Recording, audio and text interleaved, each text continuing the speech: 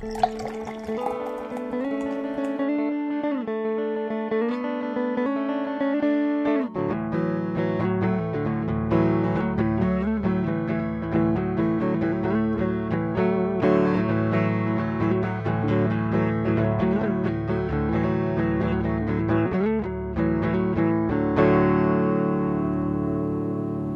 everyone, and welcome back to No Beer Left Behind. It's me, Brian, here in North Texas, and I'm joined this evening by Derek out in California. Derek, how are you doing, buddy? I'm doing pretty good, man. Pretty good. Just got done with a long day, so glad to be here. Good. Well, sometimes those long days call for a nice cold one. So what it is that you're drinking this evening? All right, tonight I've got... it is called Carnival, and it's a Brett Saison. Oh, from The Lost Abbey. Yeah. And it's pretty good. You get a little bit of barnyard, but it's not like too overwhelming. And then you get like your normal Saison character with a little bit of orange and spice aroma to it. So, and those phenolics that those Saison beers kick off is just delightful. It's like it's nice, and it's like 8% alcohol too, which is nice. It'll get the job done. Right. I had Carnival actually with Frank and Willem in New Jersey. We're at this place called Barcade, and it is, as the name sounds, it's a bar and an arcade. And like we sit down in there, and Willem is ordering like some local shit, and Frank is trying to tell me what the best porter is on the menu. And I look up, and I was like, what the fuck are we doing? Lost Abbey is on tap here. And they're like, I've never heard of it. I'm like, fuck off. I'm getting Carnival. And it was like $4 a pint.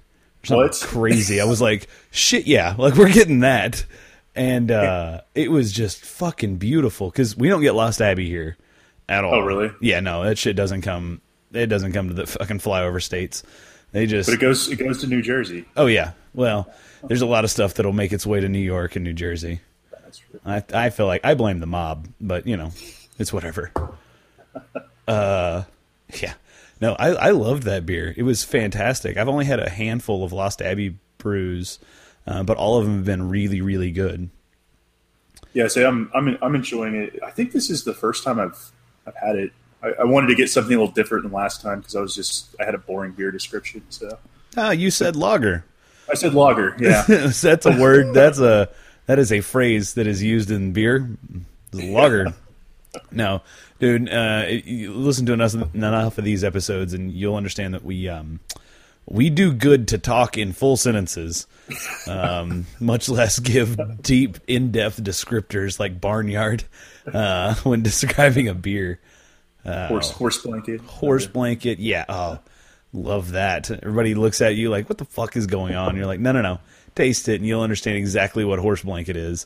It's like a mixture of dust, straw, hay, and like maybe a little bit of must. And that's barnyard. That's what you need to know. It's like when people talk about funk, like, oh, I don't like funk as a descriptor. I'm like, I don't know how the fuck else you're going to describe this beer, because it is funky. Like, funk is the best word to describe it. They need that on like the beer description, Will. Funk. Oh, yeah. Funk. I use it all the time. You use it? Yeah, because like when you get especially into some blonde sour beers, like there's no other way to describe it other than funk, because there's nothing else there. Like there's no malts, no specialty like malts. Yeah, there's no specialty malts there to play off of, and most of them aren't hopped because it'll kill whatever bugs they've used in the beer. So you just have you just have the funk in the beer, and that's it. You're like, well, it's funky. I don't fucking know, man. Like, so yeah, I think that like if you're hitting IBUs above like 15, yeah, like you can hardly get lacto to grow in your beer. Yes, so. that is very true. Lacto is what we like to call a or lactobacillus. Yes. It's what we like to call a bitch bacteria, and it does not like any sort of alpha acids at all in suspension when it goes to work. It likes to prey on the weak, and go to work with no one's watching. but it's always present. Which is terrifying if you're a brewer. Like, oh my god, this shit's living in the grain. What the fuck am I gonna do? Put hops in your beer. Oh yeah. There's that. You can do that. You can do that, I guess. Yeah. So, real quick, Derek. Today is November 11th. It is Veterans Day. So it is Veterans Day. Happy Veterans Day, Derek. Thank you. I got to wish Happy Veterans Day to a few people at the brewery I went to today, and they looked at me like, "Oh yeah, it is fucking Veterans Day, isn't it?" I'm like, "Yeah, assholes, come on." Yeah, that's kind of how my response to you. Yeah, you're just like, "Oh yeah, that's a thing." I try to make a habit where I call my dad every year on the Marine Corps birthday because he's Marine Corps through and through. Once a Marine, always a Marine. I'm like, no, happy 243rd today, Dad. Really? I guess y'all are still counting. Did you get to talk to him then? No, I was busy yesterday with things, and it's more of a formality that I call that on the day. Gotcha. But no, it's funny. There's a couple Marines that I work with, and they were talking about it on Friday. They're like, "Yep, 243. It's gonna be a big one this year." I'm like, "Okay, was it? 242 others weren't big. What the? Yeah. Why 243 being a big one? What do y'all got planned? What's going on? You got something you're not telling us? You can just give me a hint. It'd be great." Anyway, so I thought I'd say that. And for any veterans that are listening, Happy Veterans Day. I know you're not going to be listening to it on Veterans Day, but still, it's nice to be recognized every now and then. It's good. As for me, what I'm drinking this evening is a beer that kind of leads into the day that I've had, but this is from Manhattan Project Beer Company. You would know them from our podcast number 100, and we did a repost a couple weeks ago when I was out even more ill than I am now. They came on and discussed their new brewery and their cans that they eventually came out with over the summer. And that's what I'm drinking tonight. It's called Hoppenheimer. Punny. Everybody loves it. Hoppenheimer. It is their West Coast IPA. Comes in at 7.4% alcohol, which is surprisingly high for the rest of their beers. This can is pretty dope because I don't know if you can see it, Derek, but it's like this matte gray finish can. Oh, cool, yeah. It's pretty dope. It's got like the pop outline on it. Yeah, it's got a nice like gold leaf kind of looking thing.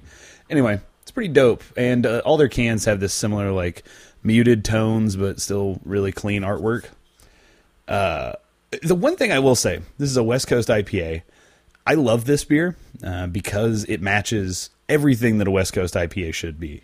Like it is bitter as all shit. Like this thing it's chewy with hops.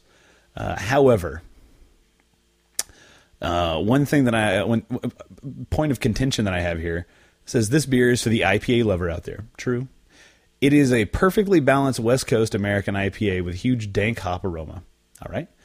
Real quick, balanced is the antithesis of West Coast IPA. Like this, I think your mic came unplugged again, dude. Sorry. Yeah, you're there. Yeah, technical issues, I guess. It's all good.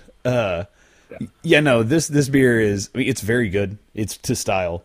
But yeah, let's not use balanced, huh? Let's not. A balanced West Coast IPA. Just tons of hops. Yeah, it's bitterly offensive, but it's balanced offensive. You know what I mean? Like, kick you in the teeth all the way through. What's crazy is this beer is 7.4%, which isn't like crazy high. But for the rest of their beers, it actually is quite high. So I went down to their new brew house, or their brew house to be in Dallas, just south of Bishop Arts, but north of 30. It's in a real weird spot. I'm going to be honest with you. Like the breweries in Dallas can be in some like found locations. They're just like, yep, we're going to put a brewery here now. This one's one of them, where it's in like this pseudo neighborhood industrial park behind a giant post office. Like I literally had to drive through a post office to get to this place today. Yeah, that's odd. I remember Community trying to find that place when we first went, and like it's in like a fashion district, I think. Yep, it's in the design district. Well, Yeah. now if you visited there, Derek, you would not recognize it whatsoever. So where Community is, you remember they were opening like a storefront on the opposite side of the building, like toward I-35. Well, so when they did that, the rest of that building got bought out by this little company called the Dallas Mavericks, and turned the rest of that building into a workout facility for the fucking Dallas Mavericks. What? Yeah, so the Mavericks practice on one side of this building, and on this little sliver of space between the practice facility and these giant apartment complexes is Community Brewing. Did like the team members go there after practice or anything? I don't know. I haven't been probably since I went with you last time. Oh, that's a long time ago. Yeah, I just know that the happenings are going on. But yeah, no, this place, the Manhattan Project is, they're still, I think they said about 6 months away from opening their doors in their new location. All their tanks and brew house are all in the building. They are not set up or like anchored down into place. But they have like their canning line is all in there. They have a boatload of kegs already in there. I know this can't be all the kegs that they're doing because they have some fermentation space in tanks already. I mean, we're talking probably 6, 8, like 50, 60 barrel fermenters. Oh wow! Okay. Yeah, so they're going to be cranking out some beer, which is good because their stuff, the stuff that I had today was awesome. I had a Brut IPA or a pseudo Brut IPA. I don't know if you've had. Yeah. No, what is a Brut IPA? So it is like a champagne inspired IPA. You can be traced back all the way back to 2016. This is new to me. A San Franciscan brewer, San Franciscan brewer. Okay, so they're near me. Yeah, they're near you. Yeah, you're near the ground zero for the Brut IPA. The Brut IPA, and it's like I said, champagne inspired. There's 0 residual sugars. It is late hopped, so it's not juicy, but it is definitely not bitter. And they actually use, I want to say, beta amylase to get the gravity down to 0.0000. Beta amylase? Beta or alpha. There's some sort of amylase that is used. Dextrinase, maybe? I don't know. Let's see. They're probably chewing up the dextrins. Yeah. No, I mean, they're going to town. So let's see. Commercial brewers of brewed IPA use amylog nope. Whoa. This is a big ass word even for me. I'm going to share my screen with you, Derek, because you're way smarter than me. And we're going to see a master at work. Let's see here. Let me make this full screen. Zoom in. Amyloglucosidase. What's that? That will just essentially chew up any like glucose based like molecule like starch. Okay. So it cuts the alpha 1,4 and then the alpha 1,6 linkages. Oh, fucking A. Everybody has a hard time getting through that alpha 1,4, you know? Well, alpha 1,4 is like what alpha amylase and beta amylase will work on, but the alpha 1,6 is you need something different. Okay. So what was it? Amyloglucosidase? Yes. Yeah. It just eats everything. Okay. It cuts everything. There's something going on with your microphone and your speakers. Well, we had a little technical difficulty. We got it cleared up. The little humming noise that we heard was an appliance running at Derek's place. We got that squared away though. Yeah, dishwasher. The wonders of modern science and troubleshooting half a continent away. You know, it's just amazing what we can do with technology. No, so back to what we were talking about with the Brute IPA. So this is a kind of, I say pseudo Brute because they're not calling it a Brute IPA. They're calling it a sparkling IPA. So my guess is they couldn't get the gravity all the way down, but they got the perceived gravity down because it didn't taste. There was no perceivable sweetness there, and the carbonation was supposed to be higher. Is this a style in the BJCP? It's not in BJCP yet. I mean, hell, New England IPA just got added in February of this year to BJCP. That's just like super hazy, right? So yeah, people call it a hazy IPA, New England Northeast IPA. But yeah, it's we talked about biotransformation. It is obviously off the cast, but we talked about biotransformation of hops and what adding hops into a fermenting beer will do to the color and flavor of the beer. It changes it completely, and it gives it that hazy appearance. So the haze is not an outcome of the brewing process for that beer. It is not an added effect. Is it protein related? It is somewhat protein related because they use a lot of adjuncts in the grist. So they'll use up to, I think, like 30% oats in some beers. That'll do it. And unmalted wheat. So yeah, no, it's a lot of protein, yes. But even straight protein like that won't give the color and appearance that you get in a well-made New England IPA. That still has to come from the absurd amount of dry hopping that's done in that beer. And at least twice. There's no such thing, at least by definition, as a single dry hopped New England IPA. Yeah. This sounds complicated. It's just a way for hopheads to justify spending a lot of fucking money on a beer. Haze Bros. Haze Bros, bro. I never heard that till I came out here. Somebody was telling me there's Haze Bros. Oh, there are Haze Bros. There's line. They call them line sitters, Trube Boys. That's my favorite. What is a True Boy? Trube Boy. Oh, True Boy. Oh, okay. Because some of these like really like poorly made New England IPAs literally look like you're just drinking a glass of Trube. Oh gosh. Yeah, it's fucking gross. My favorite is the blogger Don't Drink Beers on Instagram, and he's got his own website. He's pretty goddamn funny. He calls them Flock Boys. Flock Boy. Flock Boy. FLOCCBOI. Which is, I mean, that's some inside nerd hilarity is what that is.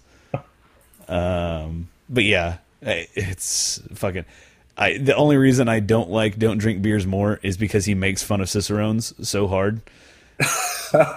he calls Cicerones Cicerolones because when they walk into a brewery, they end up being by themselves within 2 seconds.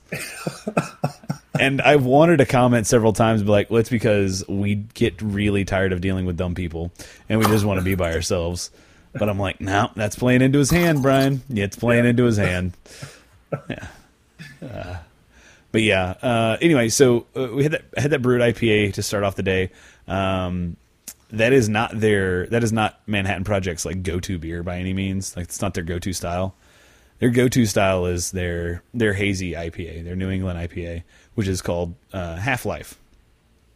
Okay. And it's damn delicious. I mean, it's up there with Everything Rhymes with Orange from Rough Tail. And I don't think you've had a chance. You may have had a chance to try it, but I haven't had that. Everything Rhymes with Orange literally tastes like a glass of orange juice.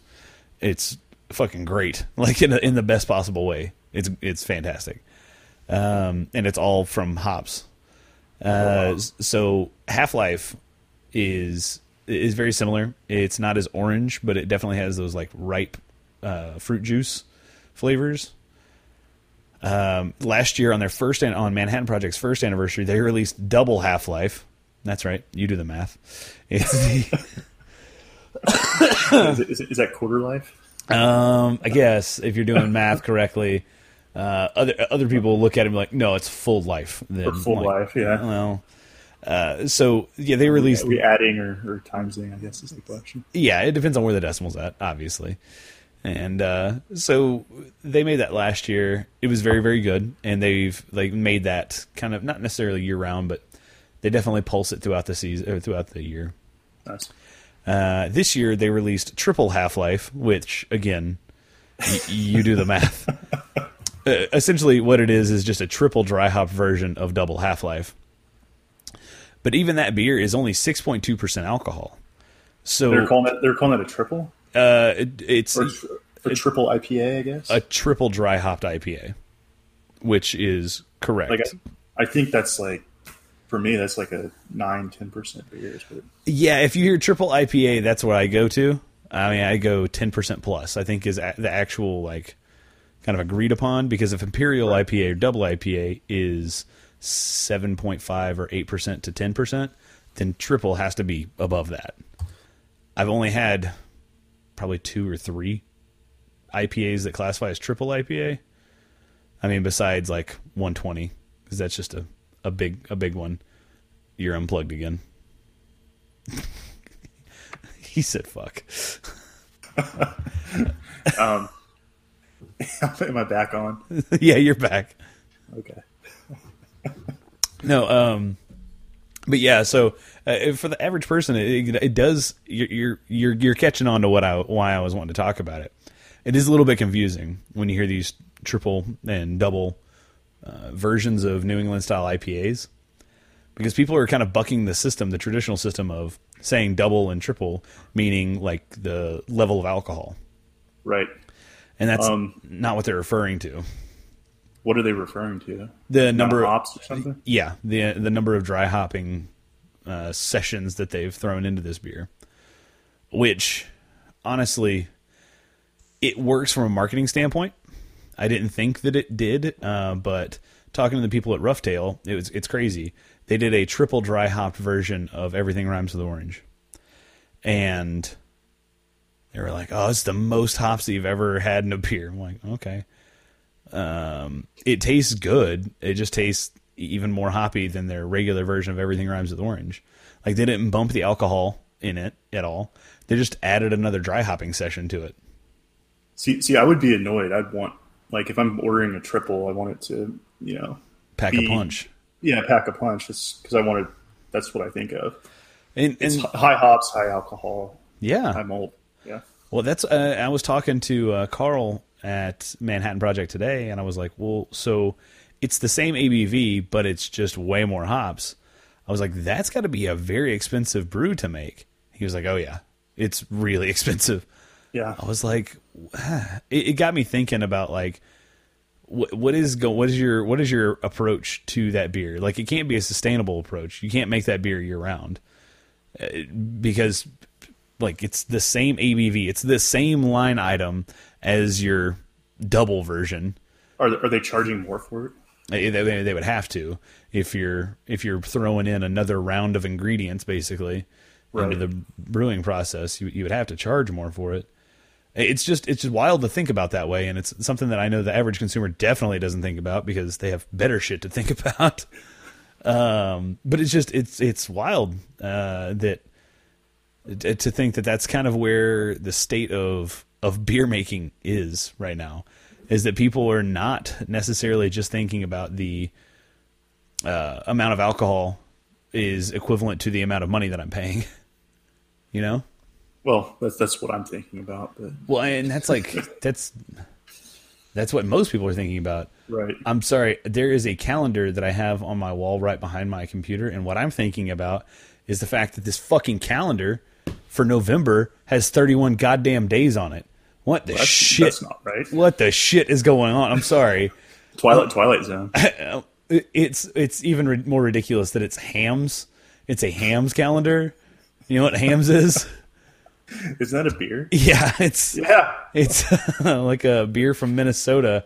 Well, I don't know. Fuck it. Yeah, because but it's made by Miller Coors now. Oh wow! And they gave out calendars. I'm like, oh, this is a cool little fucking calendar. It's got some most like ridiculous days. Like it's a cool calendar. It has extra days. Yeah, like what the fuck? There's a goddamn leap year in November this year on this calendar. What the shit? Sorry. I fucking who sent this to print? Who was like, "Yep, no, this looks good." Is December all fucked up now? It should be.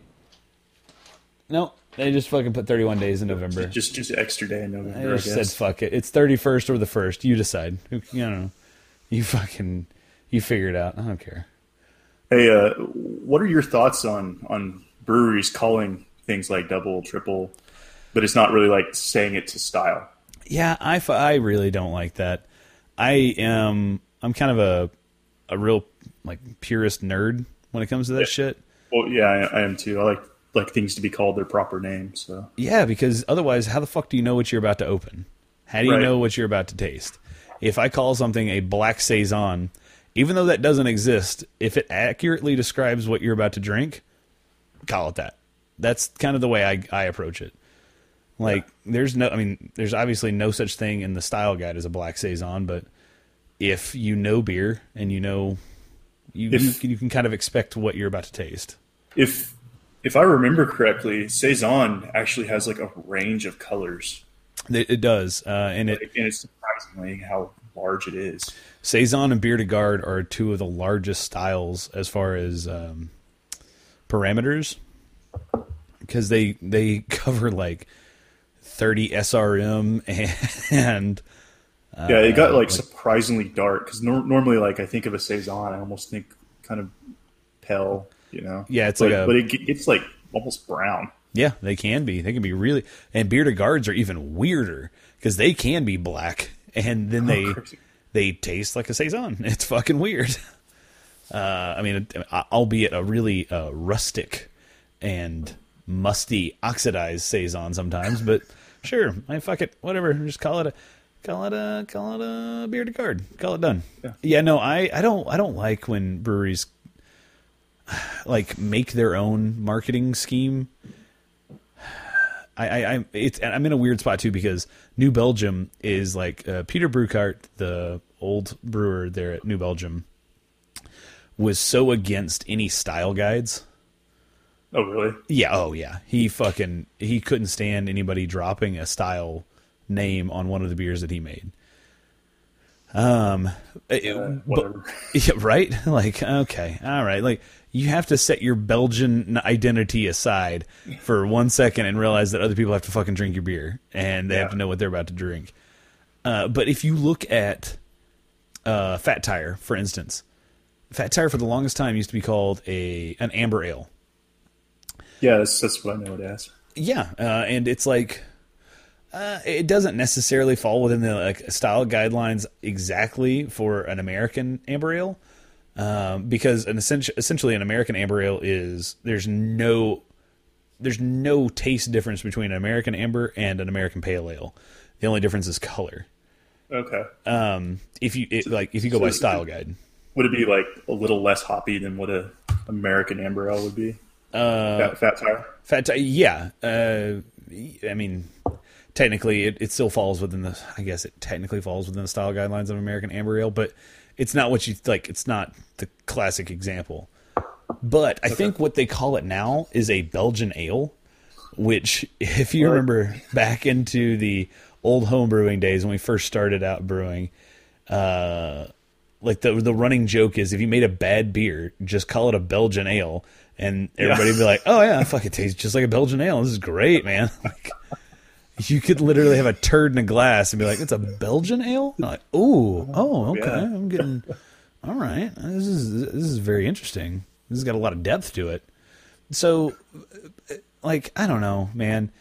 I feel like a purist nerd sometimes, but at the same time, like, when I go to describe something to someone, like, I use terms that they've heard of.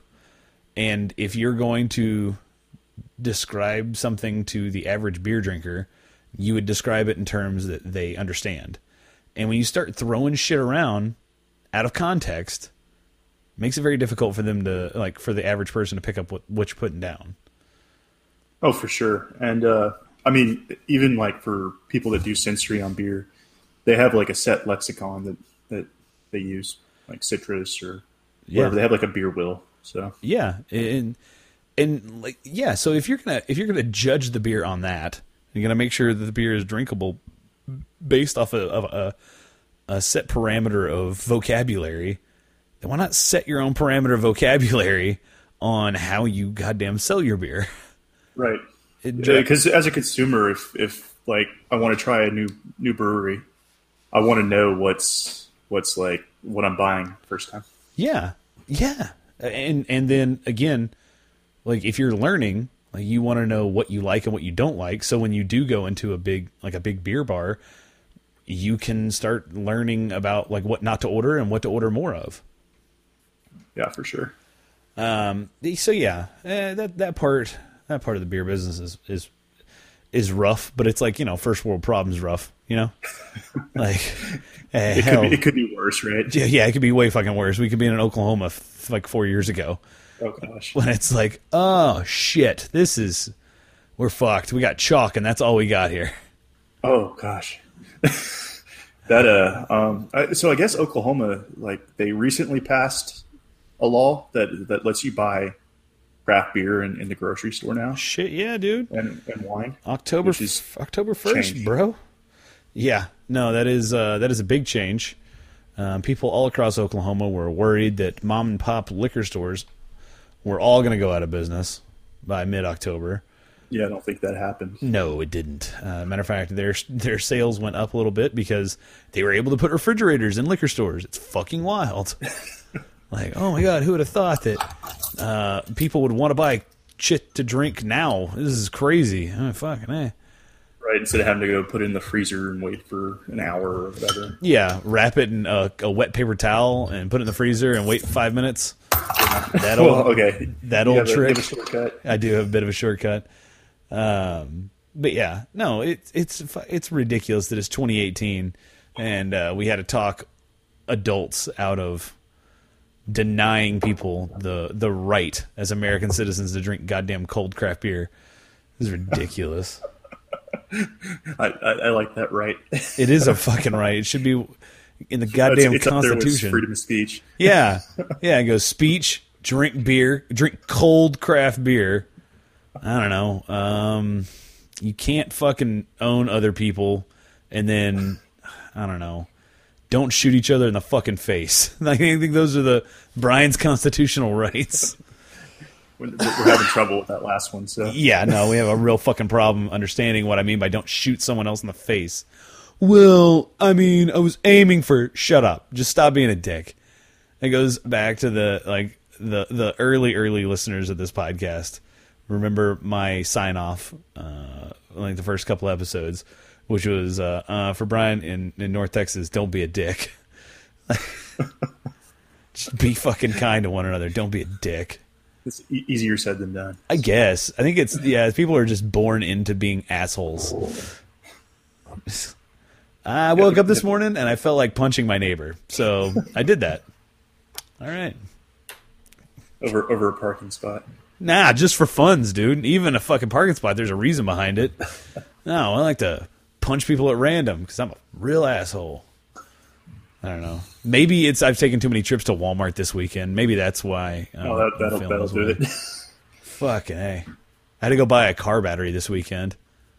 Oh, that's always fun. Yeah. It's always like at the most inconvenient time. Oh, yeah. Oh, it's fucking great. I can't complain. I knew I had a bad battery in my car, but this cold weather just fucked it completely. I'm like, damn it. So I had to bite the bullet and go buy a battery. And it's so demoralizing how much money you spend on such a small part of your vehicle. Oh my gosh. I have a Prius, and apparently it has a special, not like the like battery that runs the car, but just a special like regular car battery. Yeah. I spent almost $300. I had to go to a Prius dealership and have them put it in because it's like in a special secret spot. And fuck off. Yeah, nobody else carried that battery. Fuck smooth off. See, that's I do like working on my own car. Like, it makes me feel like I've fucking accomplished something. Like, I changed the battery in my car, and then I was like, well, while I'm here and I'm under the hood, let's go ahead and change the oil in both my car and my wife's car. Yeah. And I'm like, you know what? Sure, honestly, I saved like $0 because like when you buy full synthetic oil and a nice oil filter, like you're looking at about $28 for a full oil change. And then I'm responsible for also having to go to recycle the fucking used oil. So, I mean, it's a whole thing at that point. But here in North Texas, Derek, I don't know if if you experienced it when you lived up here, but like when you go to get something simple done, like change the oil in your car or get a new fucking tire that you had blow out on the side of the road, it's like a 5-6 hour ordeal. Because there are so many people trying to do the exact same fucking thing that you're trying to do. And whatever, like every auto repair shop and tire shop in the area has employed like exactly 3 people. One person to not answer a fucking phone. Another guy to look at tires. And another guy to get in and pull cars through the drive-thru. That's all they fucking do. That's his whole job. Yeah, oh yeah. What do you do? I just move this from over here to over there. That's what I do, man. I'm really good at it. Huh.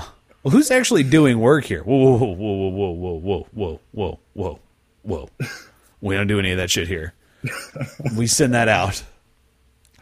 It's fucking wild. And, like, I know people do work on cars. Like, I've seen it done. I've got family members who work on cars. But it's like, I really don't want to take my car to a dealership to get it worked on because, I can do all this. Money. Yeah, and I can do all this shit myself. Like, you don't have to have a whole crazy slew of tools to do most like basic repairs to a car, unless you have a Prius that requires. Unless you have a Prius, which they require that apparently. Sure, that's what I was trying to do. It's like calling places like, oh, we don't carry that. It needs like a special tool and it's in its own spot. If you touch the battery, you will die. It will blow your dick off of your body. Like, oh shit, I like my dick. I don't want to blow that off. Yep, the battery's under the back seat. That makes sense. That makes perfect sense.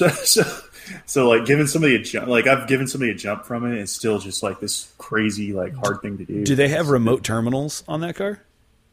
Remote terminals? Yeah. So, like I think a BMW, the first couple years of the BMW X5, like the battery was mounted in the back, but they had remote terminals up front under the hood, so you could jumpstart and give a jumpstart just like normal. Just the battery is not up there. Not that I know of, and I looked through the manual just to like kind of figure it out. So yeah, I'm guessing they would have put that in there. That's how they get you. Sure, you can have 40 miles to the gallon, but the fucking battery is jammed under the back seat, and it'll blow your dick off if you try to change it yourself. So, fuck. Do I want 40 miles to the gallon?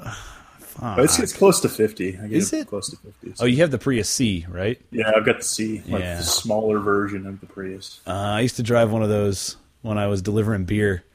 It is a goddamn. I felt like I was gonna die every day that I was delivering beer in that car. Did you have kegs? You had the kegs in the back of the Prius C? I think the most I ever put in the back of a Prius C was about 50 cases of beer.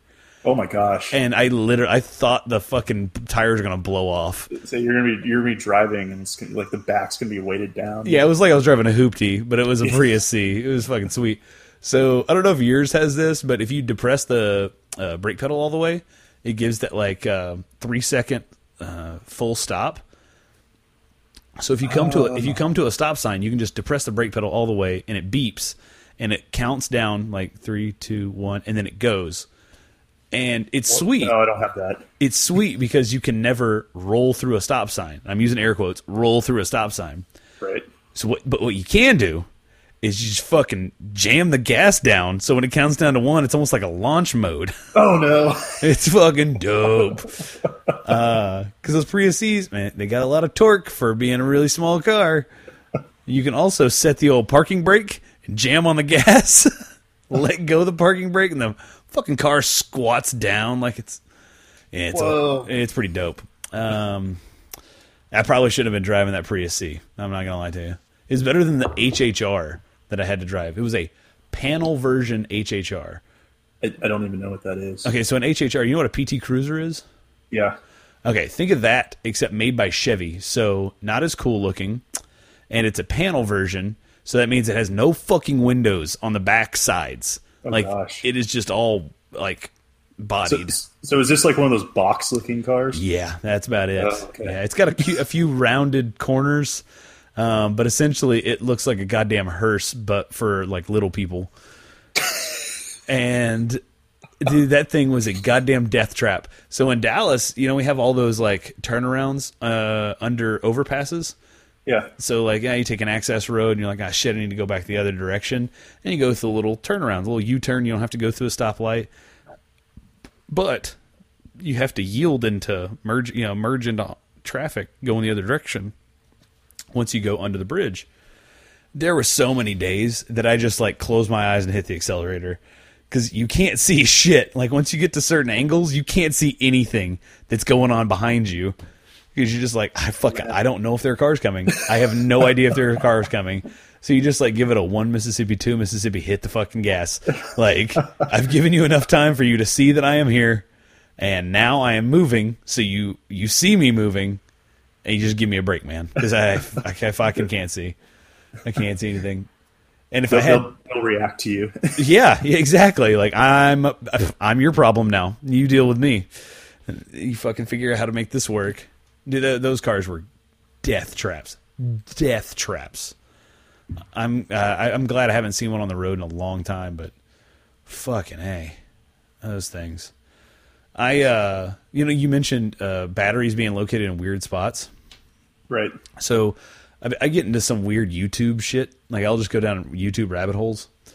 And, like, while I'm at work, probably should be doing something else, but whatever. And I recently got to this YouTube series called VinWiki. So VIN Wiki. So it's the vehicle identification number. Anyway, it's an app for people to basically track, trace, and update VIN numbers for, like, supercars or really, really expensive luxury cars. And it's a way to kind of prove value of vehicles besides what, like, Kelley Blue Book says.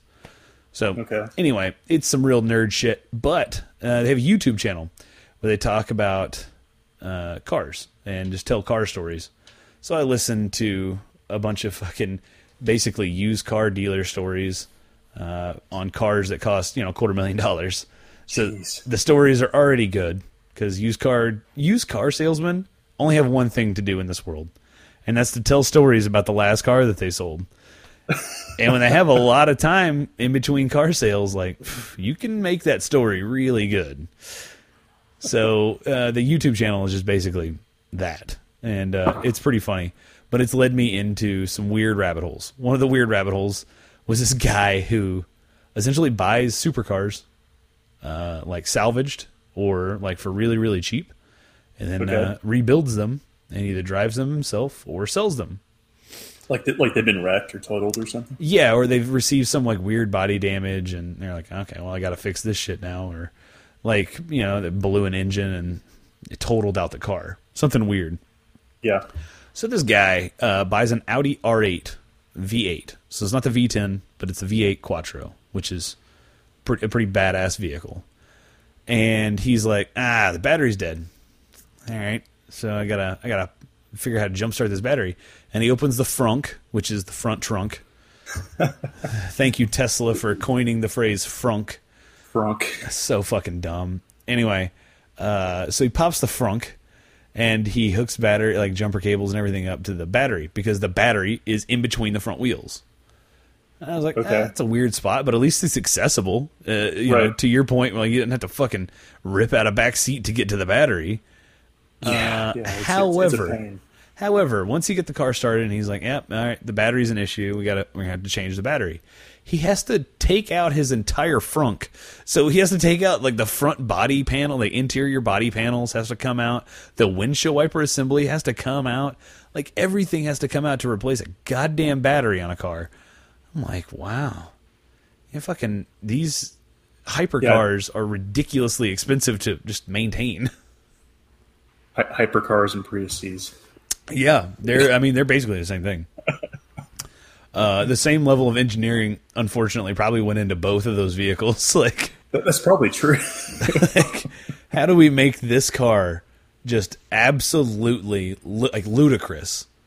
I'm sorry. Are you asking ludicrously like difficult to work on or ludicrously fast? Oh no, not fast. I mean difficult to work on, and also ludicrously high miles per gallon. Can we do that? Oh yeah, I think we can work something out. That's the trade off. Yeah.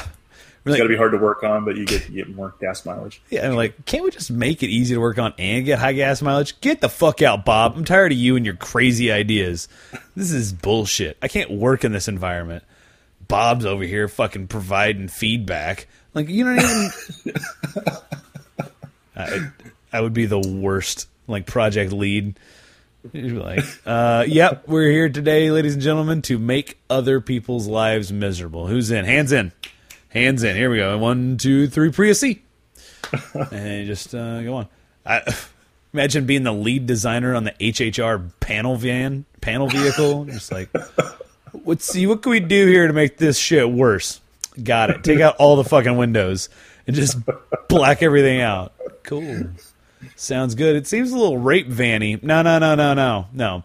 There's no room in the back of this vehicle, so there's nothing to be concerned with there. Oh, cool. That makes it better. Anyway, so so we were talking about beforehand your some like research that you were doing today. Is that how your day-to-day goes of just, researching for the man?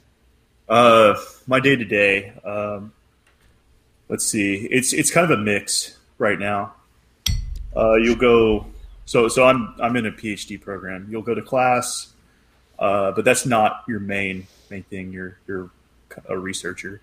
You'll work in the lab depending on what your lab does. Yeah. You'll go to seminars. It's kind of a mixed bag. It looks different each day, and really the challenge is it's not one thing that's really hard. It's just you're getting pulled in like so many different directions.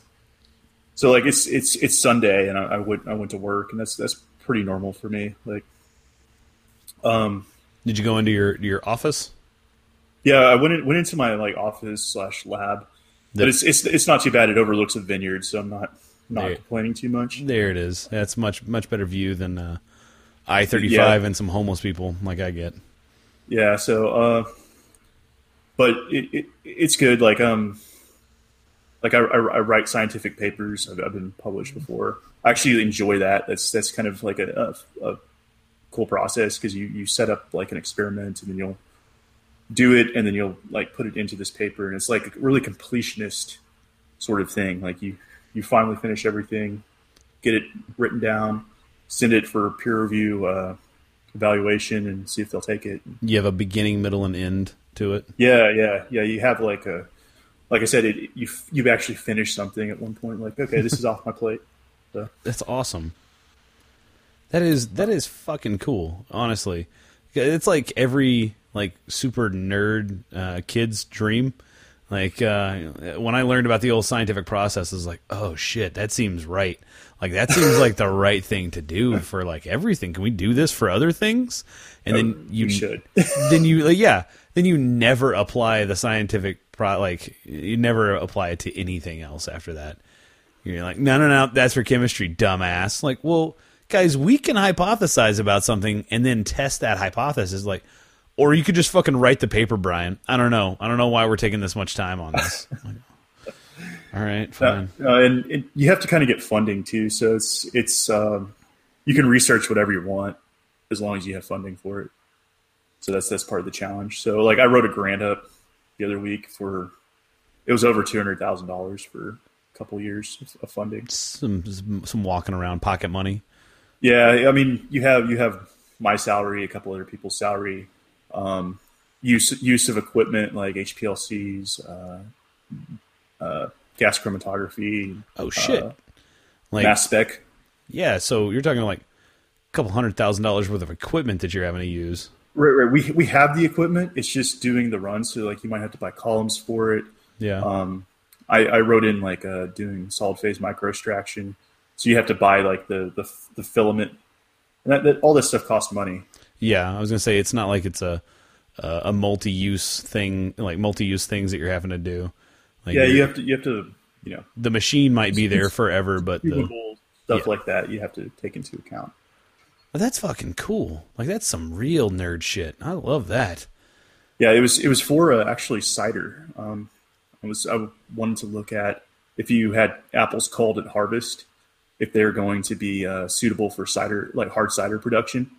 because they'll hit the ground, and then like FDA says you can't use them for like just plain regular non-hard cider. Yeah. For like food safety concerns.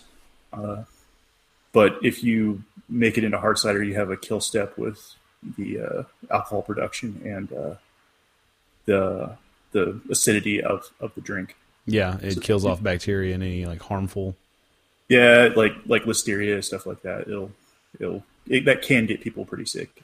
If you haven't Yeah, heard of it. you can ask Bluebell because they had a mass recall like 3 years ago. Yeah, that's kind of scary. It's for like particularly with listeria, like people that are pregnant or immune compromised. Yep. Like me and you, Brian, like we could probably eat stuff with some listeria on it and be okay. Nah, I don't know, man. Well, if you eat lunch meat, then you probably have. Oh yeah, well yeah, which is it's funny you mentioned that. So when Mrs. Bryan was pregnant, she had like cravings for Black Forest ham and like cracked black pepper turkey. And you're like, okay, pregnant women can't eat cold cuts. Like you're not supposed to eat sandwich meat. However, we learned that if you microwave sandwich meat for like 13 seconds or some weird amount of time, like it kills any bacteria that could be in the meat. Yeah, like listeria, it can't. It's not real thermotolerant, so that microwave like kill step should take care of everything. So. Yeah, I mean, and that's what you're worried about with the lunch meats in pregnant women. Yeah, we had no idea of that, and it would have been much easier to hear that explained, because the way we had it explained to us was like some fucking, ooh, the microwave makes the lunch meat clean. We're like, well, okay, I know that's not the truth, but I'm very scared as it is with everything involved in this whole pregnancy thing, so we're just going to listen to you, Magic Doctor Man. Like, it makes everything clean. Yeah, exactly. It's just a kill step. You just try to kill. It makes sense. It's like getting food up to 180 degrees and fucking at least for like 5 minutes, and then right, like say milk pasteurization. You heat it up to a certain level, it kills enough of the bacteria. Like you're never going to hit zero. Yeah, but you'll get low enough that it's not going to the threshold for harmful bacteria. Yeah, or enough. Like even detection limit, like you can't even detect it. So. Huh, well, that's good. That shit is terrifying, Derek. I'm not gonna lie. Now that part is terrifying. Yeah. If you wanna like hear something or a topic that's terrifying, botulism.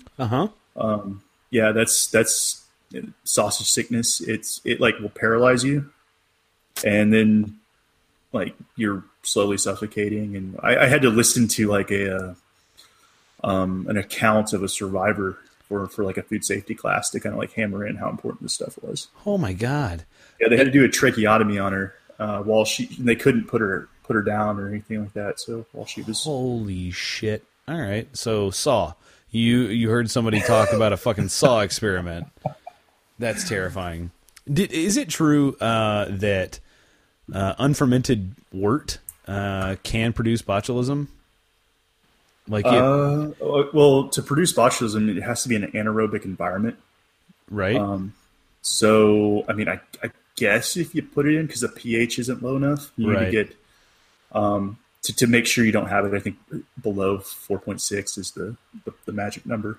Yeah, and most like wort, like a post-boil, post-cooled wort is like 5.2 or something like that. Yeah, it's not below 4.6. But then you have to have it in an anaerobic environment, which I mean, who's doing that?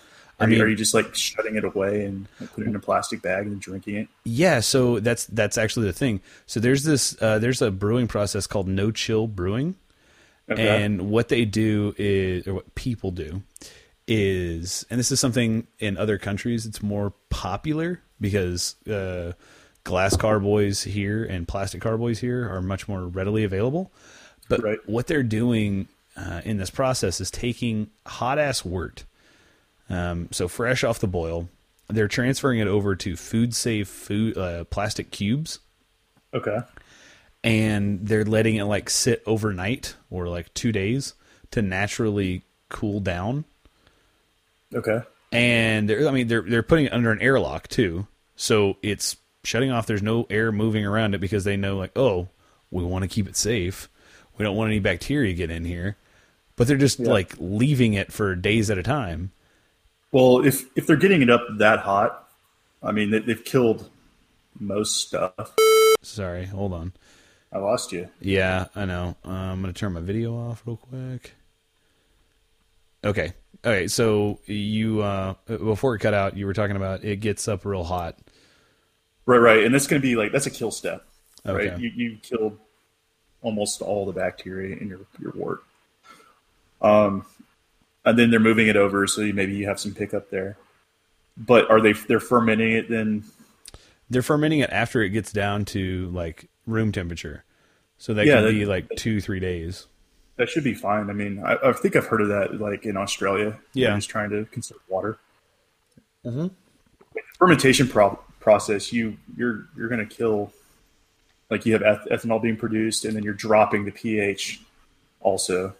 Right, which is the biggest like selling point for quickly fermenting a beer after boil is like that quick transfer, get the temperature down quickly so you can pitch the yeast. And you don't have any sort of other, like you don't have an opportunity for other things to grow. Right. Other things. Yeah, I wouldn't be concerned about like the safety aspect of it. All right. Well, I scared the shit out of my supervisor at work about his no chill process. So maybe I can go back and tell him maybe he can go back to brewing beer his way. Well, I mean, was it making good beer? That's a good question. I mean, is all right. I mean, you know.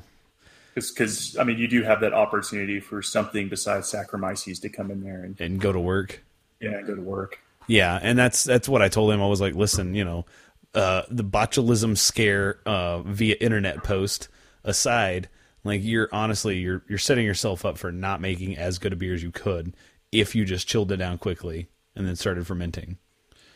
Yeah, has anybody ever heard of like have you heard of botulism in beer? I think there was an article produced opposing no chill brewing and citing some paper that was written a long time ago, and that's where the scare came from. So it went around a couple of homebrew forums and then made its way onto a few homebrew podcasts. The concerns with no chill brewing. I mean, you'd have to be anaerobic, and I mean, there's still going to be oxygen in your wort. Well, right? but see, here's the deal: if you have just gotten off a vigorous boil, you won't have any oxygen because it's what you're doing is boiling off any sort of extra shit, right? Well, I mean, during transfer, I guess you're picking up oxygen too. Yeah, and the likelihood of someone transferring with zero splash or anything. Like a skill that I don't see like a homebrew. You don't know me, Derek. I can transfer shit so smooth. I've got a diaphragm pump that doesn't stir shit up and it just trickles beer through. It's fucking great. I mean, people that are bottling and canning, they have like a hard time they pick up oxygen all the time. It's like are you kidding me right now? It makes the beer worse. Professional brewers have that issue on a daily basis. That beer that Frank posted the other night from Other Half that looked brown and murky. I'm like, dude, I don't care how old you say that beer is. That shit is oxidized as hell. Yeah. I'm not like a super big fan of oxidized beers. So. As well, cardboard and just not good, dude. If you have so you're describing traditional oxidation. Oxidation of New England style IPAs is a whole different level, dude. It is it's disgusting. And it's wild because you can actually watch it in your glass from a draft. Like it'll come looking one color, and if you leave it in your glass for too long, it will look a different color. Is it kind of like being in the sun? It's fucking yeah, it's very similar to that. It's fucking wild. Like, you know, it's getting its color from the malt, and you know the only thing that can cause it to change color is oxygen or exposure to oxygen. And you're like, what the fuck is going on in this beer? Like, how is the malt changing color? Well, with when you use a ton of hops, I'm trying to remember what the mechanism is, but I know like say Corona, Yeah. they don't use a ton of hops, but they have that clear bottle and you get like a skunky Mm-hmm. flavor from it. That's from light. That's light. Oh yeah, yeah. No, light UV rays actually breaking up the hop oils that are in suspension will cause that the skunky aromas. It's called light struck is the off flavor in those Right. beers. But yeah, no, that causes that. But you know that like it still has a bright, juicy aroma in these New England style IPAs, and it still like tastes somewhat juicy, but it may look a completely different color. Huh. It's fucking wild. So, because I was thinking if you have this like super hopped beer and you're out on the patio, Oh yeah. it will actually change within the amount of time that it takes you to drink it. Oh yeah. Yeah, and it's a different type of change because I know what you're talking about, and it is that's more of a disappointing change. This Yeah. is more of a like, what the fuck am I drinking change? Yeah. I should have drank this quicker, sort of thing. Oh yeah, for sure. I don't know if I told you about the last New England IPA that I made, but I decided to make a Both Coast IPA. So I made a New England style malt bill. Okay. So it had a bunch of adjuncts, a bunch of oats and unfermented wheat, and then a shit ton of late hops, a shit ton of dry hops. Unmalted wheat. Unmalted wheat, yeah. Gotcha. And then I also used about 1.5 pounds of table sugar. Whoa. Okay. To- Did it dry it out? Yeah, it was kind of what I was going for, and then I used I think I used 001 California ale yeast. I don't know, whatever it was. It was just a bastardization of a beer, and it came out. It was really fucking cool because it was like 8.5%, 9%. Okay. Had it on draft here at the house, so you know. Nice. I was getting some work done. It was great. But what was wild is if I poured it, tasted fresh off the tap, it was great. But if I let it sit for maybe 30, 45 minutes in a pint glass, it would be this little, like, I don't know, maybe 1/8 of an inch of just clear liquid on the top of the glass, on top of the liquid. Was it oil from the hops? No, I'm pretty sure it was ethanol. Like it was just No pure way, fucking man. alcohol. It was wild because when you taste it, you're like, oh my god, it tastes like burning. Holy shit, this is not Whoa. good. It's wild. I don't know if you've gone through many like wine sensory panels, but I went through one done by a sommelier here in Texas, and you know you can tell the alcohol content of wine based on the how clear it is toward the edge of the like if you tilt the wine in its glass on its side and you put Like something the teardrop sort of thing. yeah Swirl it. you Yeah. can see the legs like that, but if you actually That's keep the it legs. still and turn the glass sideways and then put like a white substance or a white paper or even your hand behind the wine, and you can see like a little half moon shape red, and then you see like a meniscus over the top of it that's clear, and that's like the width of that meniscus. It will tell you how much alcohol is in the liquid. Huh. And it's wild. You can do the same thing with beer. You just have to get the carbonation out of the way. So, Oh, okay. So you'd have to decarb it. or just, kind of swirl it around the glass, get the head to reduce. And then even then you can still see color and clear, especially on high alcohol beers. Or what we learned in doing our sensory panels for beer is you can also tell it in poorly made beers.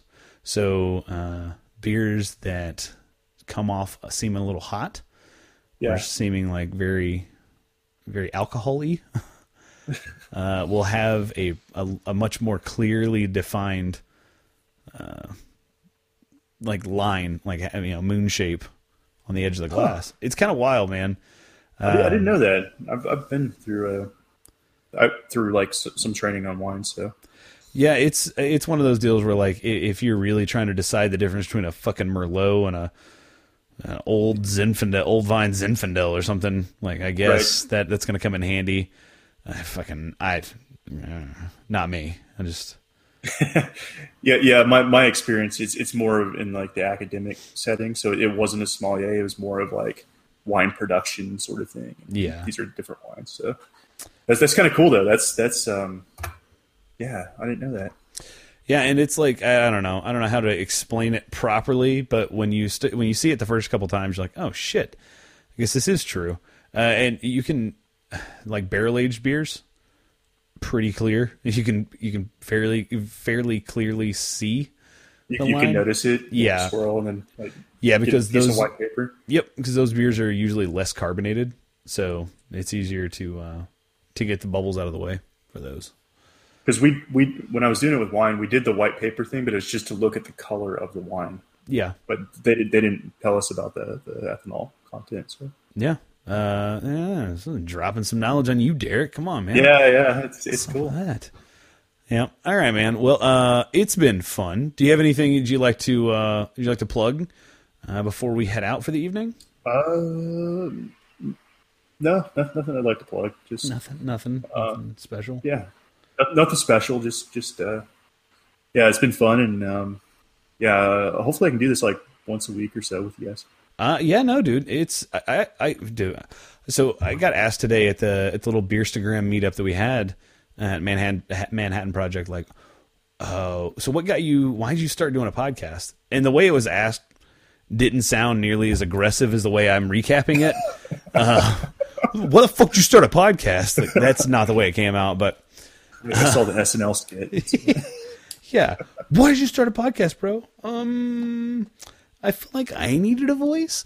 Now, I was like, I told him, I was like, honestly, I just, hopping on this podcast is, it's like bellying up to a bar with some buddies and having a pint at the end of the day and just chatting, man. It's almost like therapy because we all, grew up.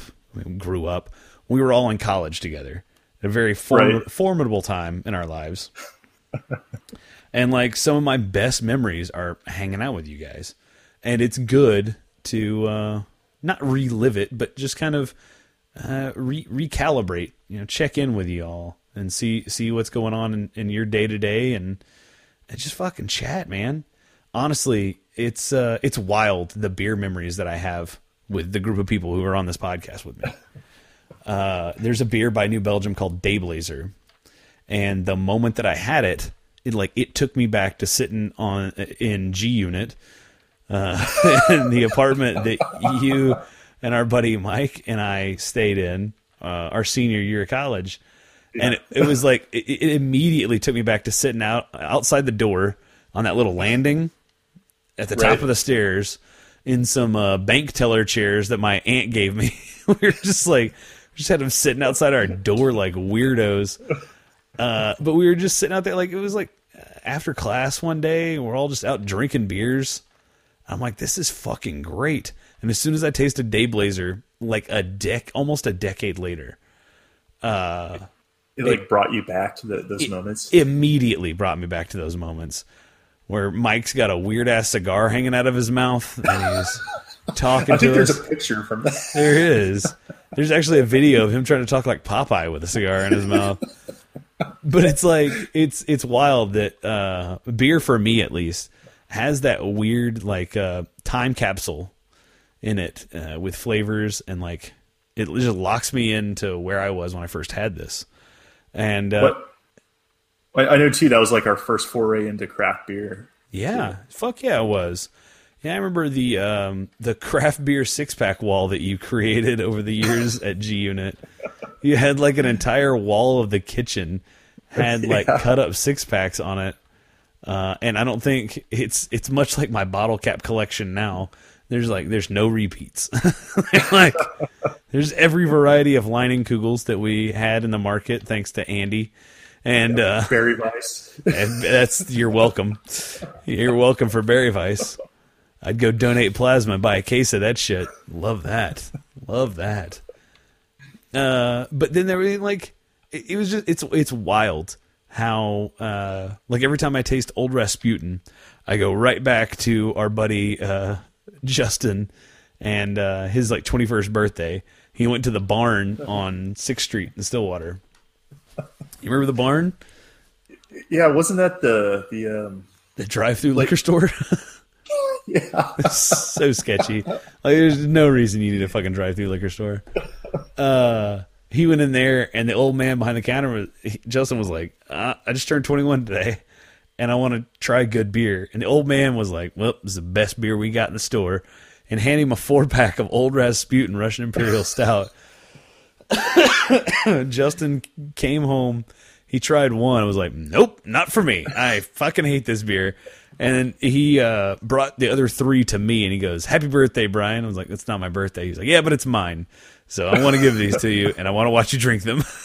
And I drank the first one. I was like, this is fucking foul. This is god-awful. Why is anybody drinking this? And then I drank the second one. I was like, this is pretty fucking good. I'm liking this. This is where I'm a fan of Old Rasputin. Oh, now I am a very big fan of Old Rasputin. I fucking love that beer. And Derek, I found one better than Old Rasputin. Honestly, it's tough. I mean, I'm a better Imperial Stout. Yeah, there's 2 of them. Okay. I'm a huge fan of Narwhal. Oh yeah, from Sierra Nevada. It's fantastic. But I found one's even better than that. It's called Expedition Stout from Bell's.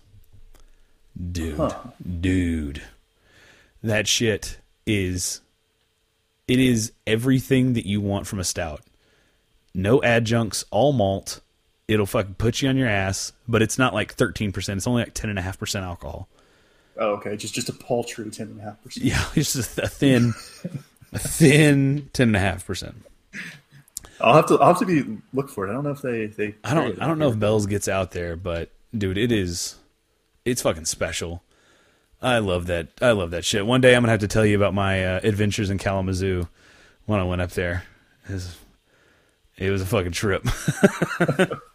All right, man. Well, I'm gonna go ahead and play this outro as I tell the peeps where to find us. As always, thank you very much for joining us here on this cast.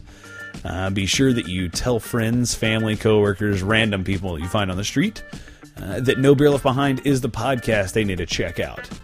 You and I both know that this is the podcast to listen to, so why not tell somebody else, And also be sure to check out our social media accounts over at No Beer Left Cast on Twitter and Instagram. And if you want some beer recs, go ahead and slide into them Instagram DMs and holla at your boy Brian. And I'll be glad to help you out like I did with our boy Joshua Bourbon up in Brooklyn. He helped me out with, I helped him out with some good local dark beers. And he helped me find Old Overholt, the rye whiskey that Frank and I discussed on the last cast. So, that's the kind of shit that we do here at No Beer Left Behind. I scratch your back, you scratch mine. I help you, I get a little something to wet my beak. You know what I mean, guys? So be sure to check us out over there. Drop us a line if you have any questions. And be sure to rate and review on iTunes or wherever else you can review podcasts. We greatly appreciate it. All right? For Brian here in North Texas, I'm out. Derek? Deuces. I'm out. All right. Till next time, we'll talk to y'all later. Bye.